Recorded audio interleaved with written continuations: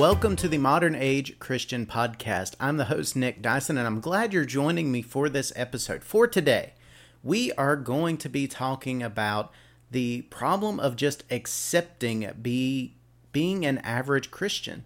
For me, this is something that I feel like I see a lot in churches, in the church community. I see it a lot even on social media, out on different platforms, where there are just a lot of average Christians. Now, before you jump to any conclusions, don't get me wrong. I am not talking about someone who is just an average person working an average job who is a Christian. I am specifically focused on the idea of being just simply average in your walk for Christ. And the problem or the concern that I have in that is there is a lot of Christians that they are just going through the motions. It is not about trying to grow their faith. It's not about what more they can do for Christ. It's not about learning or growing or how they can go and disciple others or teach others or spread the gospel in any way. They just want to go sit on a church pew, listen to a sermon, listen to a few songs, and go home, and that's it. That is what I'm afraid the average Christian is becoming. There's the issue, and it comes up in the leadership and personal development space, where when you lose focus or the intentionality and you just accept being average, that you don't want to try to progress further, you don't want to try and gain more responsibility, you don't want to try and improve your skills, you're just happy in the place that you're at and you don't want to do anything else.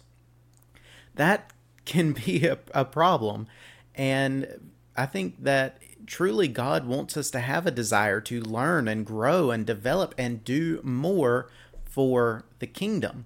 Now, in your job or your vocation, you may truly be content at office job as whatever you're doing, and you don't have desires to go and do anything else. But I don't think that's strictly right in the view of a Christian. I think as Christians, we should always want to be growing and developing and learning and doing more.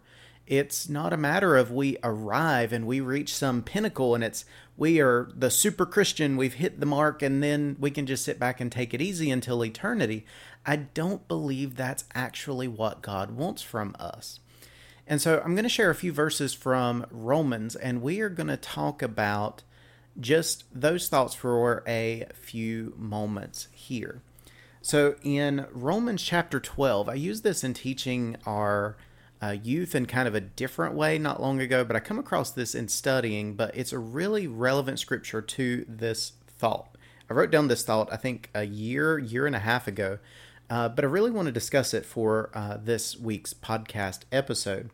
But Paul is writing to the church of Rome in Romans chapter 12, and he's talking about the marks of a true Christian. What are the characteristics or what are the traits of a true Christian?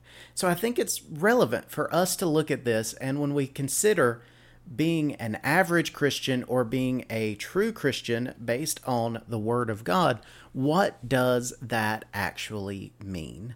So let's look at the first few verses here. So I'm going to read Romans chapter 12, verses 9 through 12, and that's going to be our basis for this thought.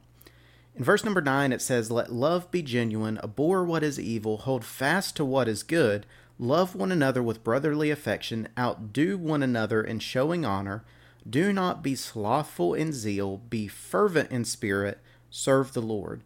Rejoice in hope, be patient in tribulation, be constant in prayer, contribute to the needs of the saints, to seek to show hospitality." So I actually read one additional verse there. But what Paul is writing to the church of Rome, he's addressing, and there's more even in the verses following, but I just want to stop at those first few for this thought here. But he's talking about your love being genuine. It's not just lip service. It's not you saying, "Oh, I'm a Christian. I love my neighbor. I love my church. I love my brothers and sisters in Christ." It's not lip service. It's not just words. It's you genuinely acting it out and demonstrating that you love others. That's what we're called to do. We're supposed to love Christ. We're supposed to love others as ourselves. We're supposed to love those that do not know Christ so we can share the gospel, witness to them, and let them know about the love of Christ. We are to demonstrate his love to us, through us, to other people. But yet I feel so often we don't do that. So often we just settle with being average, and it's, well, God loves me. He's saved me. He's pulled me out of my sin. And so I can just sit back and I love my fellow church members that look like me, dress like me, act like me, but we don't go and actually share anything else. And I'm afraid that is a dangerous place for our modern church to get to, where we no longer have the urgency to go and to reach the unreached people, or the people that have not heard the gospel, people in our community that maybe are not believers. They're not seeing the genuine love of Christ because we as Christians are maybe failing to go and reach them the way that we are supposed to. Paul, in the same verse, he says, abhor what is evil, hold fast to what is good. We live in a day that is full of compromising standards. And this is another dangerous place that Christians can get to, where we settle for being average. Well, the world says this is okay, and my parents, they were okay with this, and we don't worry about what God's standards are. We line up what our beliefs, our viewpoint, our worldview, and what we model our lives after off what we're taught by the world, and not based on the Bible. We start to kind of slip and slide away from what God is teaching and God's standards that he has for us. We no longer stay away from what's evil. We kind of maybe have a little bit of it, or we don't mind if there's a little bit of it here, or we mess with a little bit of it there. And we hold fast to what's true, but maybe we take in a little of what's evil. Now, a good example of this, I actually was sharing with my wife just a couple days ago, that I heard this analogy that was used by someone connected to the Answers in Genesis kind of website, social media.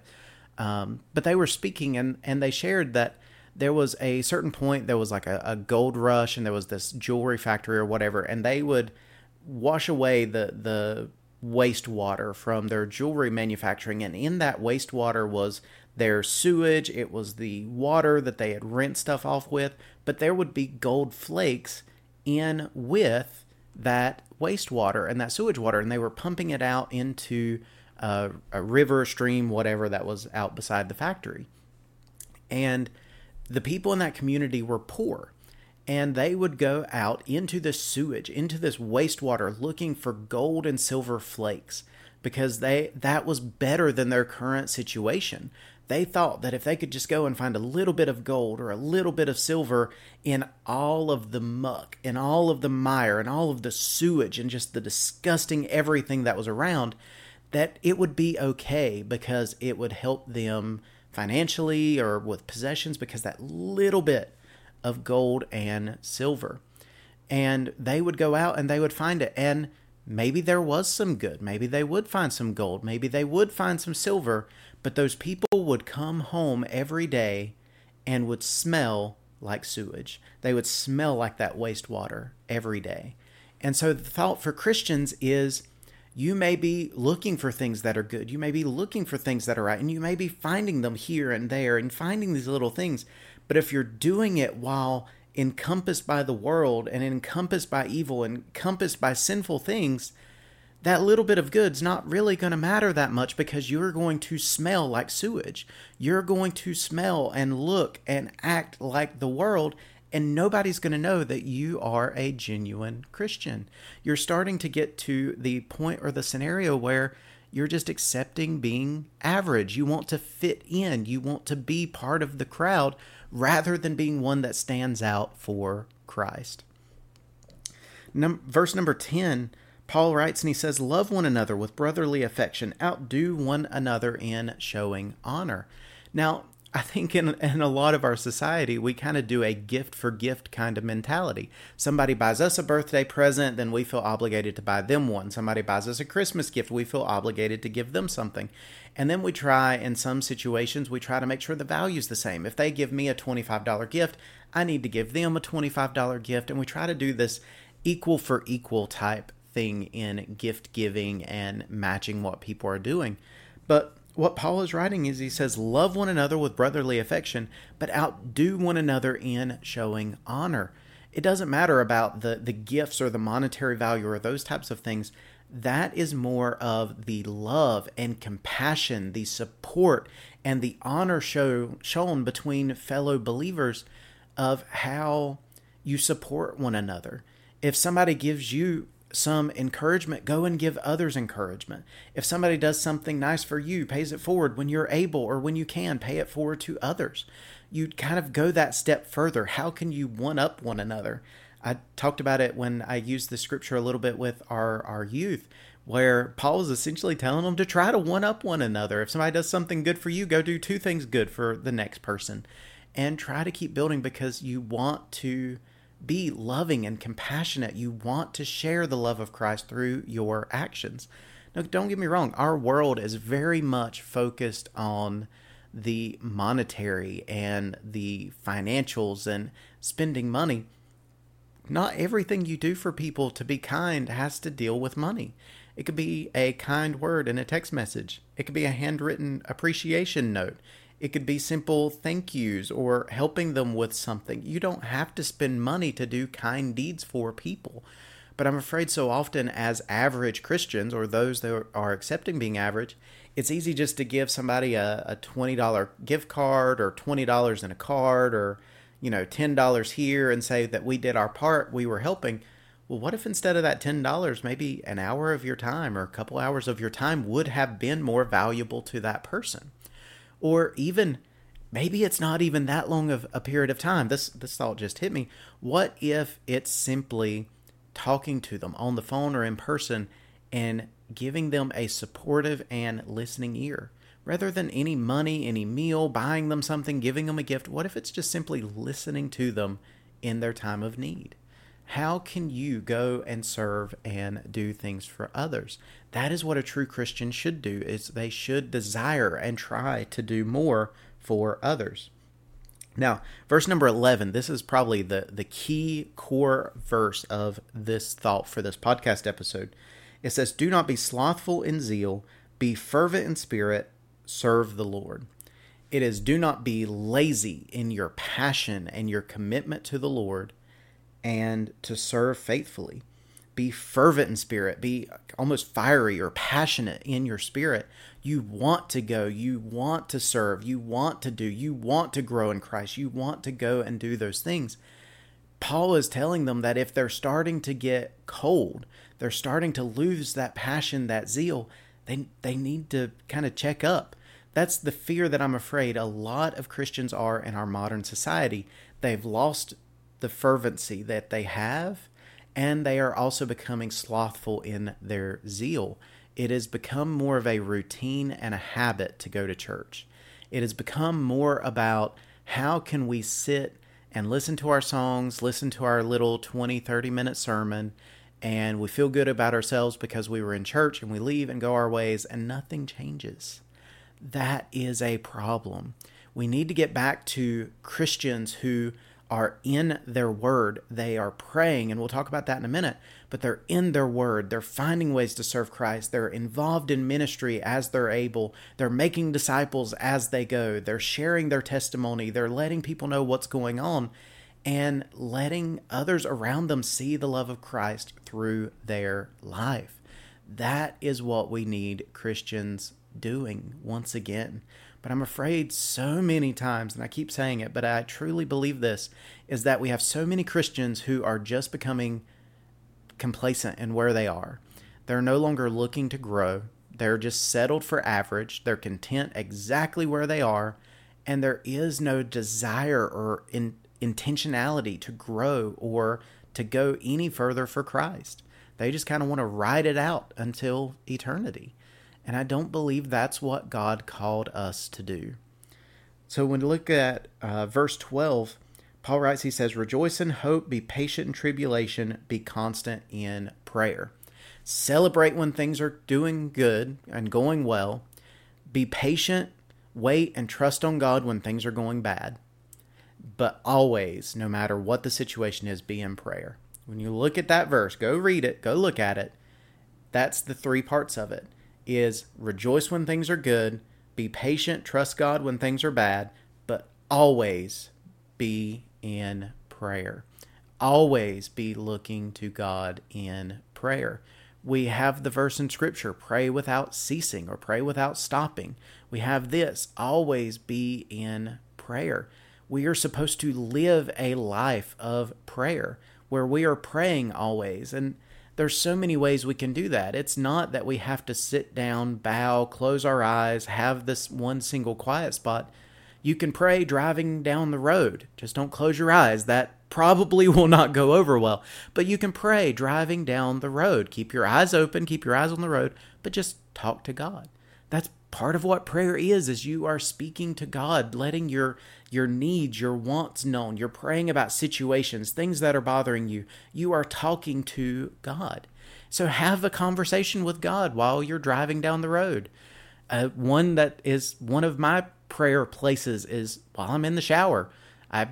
First thing I do every morning, I get out of bed and I go take a shower. Well, what better place to start my day than talking to God in the shower? That may sound absolutely crazy to you, but you find a place. You find a place that you can pray and talk to God. Now, it might truly be that you have an office or a study or a private place, a prayer closet that you can go and pray in. Wherever it is, have a place that you can spend time with God regularly in prayer. And again, your car may be your prayer place. Your shower may be your prayer place. Your bathroom may be your prayer place. Kind of sounds crazy, but it could be those places. You need to have a place that is a specific place that you give time to God, but then don't limit it to only that place. That may just be your starting point or your foundation area. But pray always, wherever you're at, whenever a situation comes up. And I think of a pastor that I know of. He's a friend, and he was the type of person, when somebody asked him to pray about something, he stops and prays about it right then. It's not, I'll pray about it when I get home. I'll pray about it later. I'll pray about it, when I drive to this other place, or, let me go find a quiet place. He'll stop wherever he's at, in the middle of a coffee shop, a store, or a meeting or whatever, and he'll go over to a corner with you and he'll pray with you right then and there without hesitation.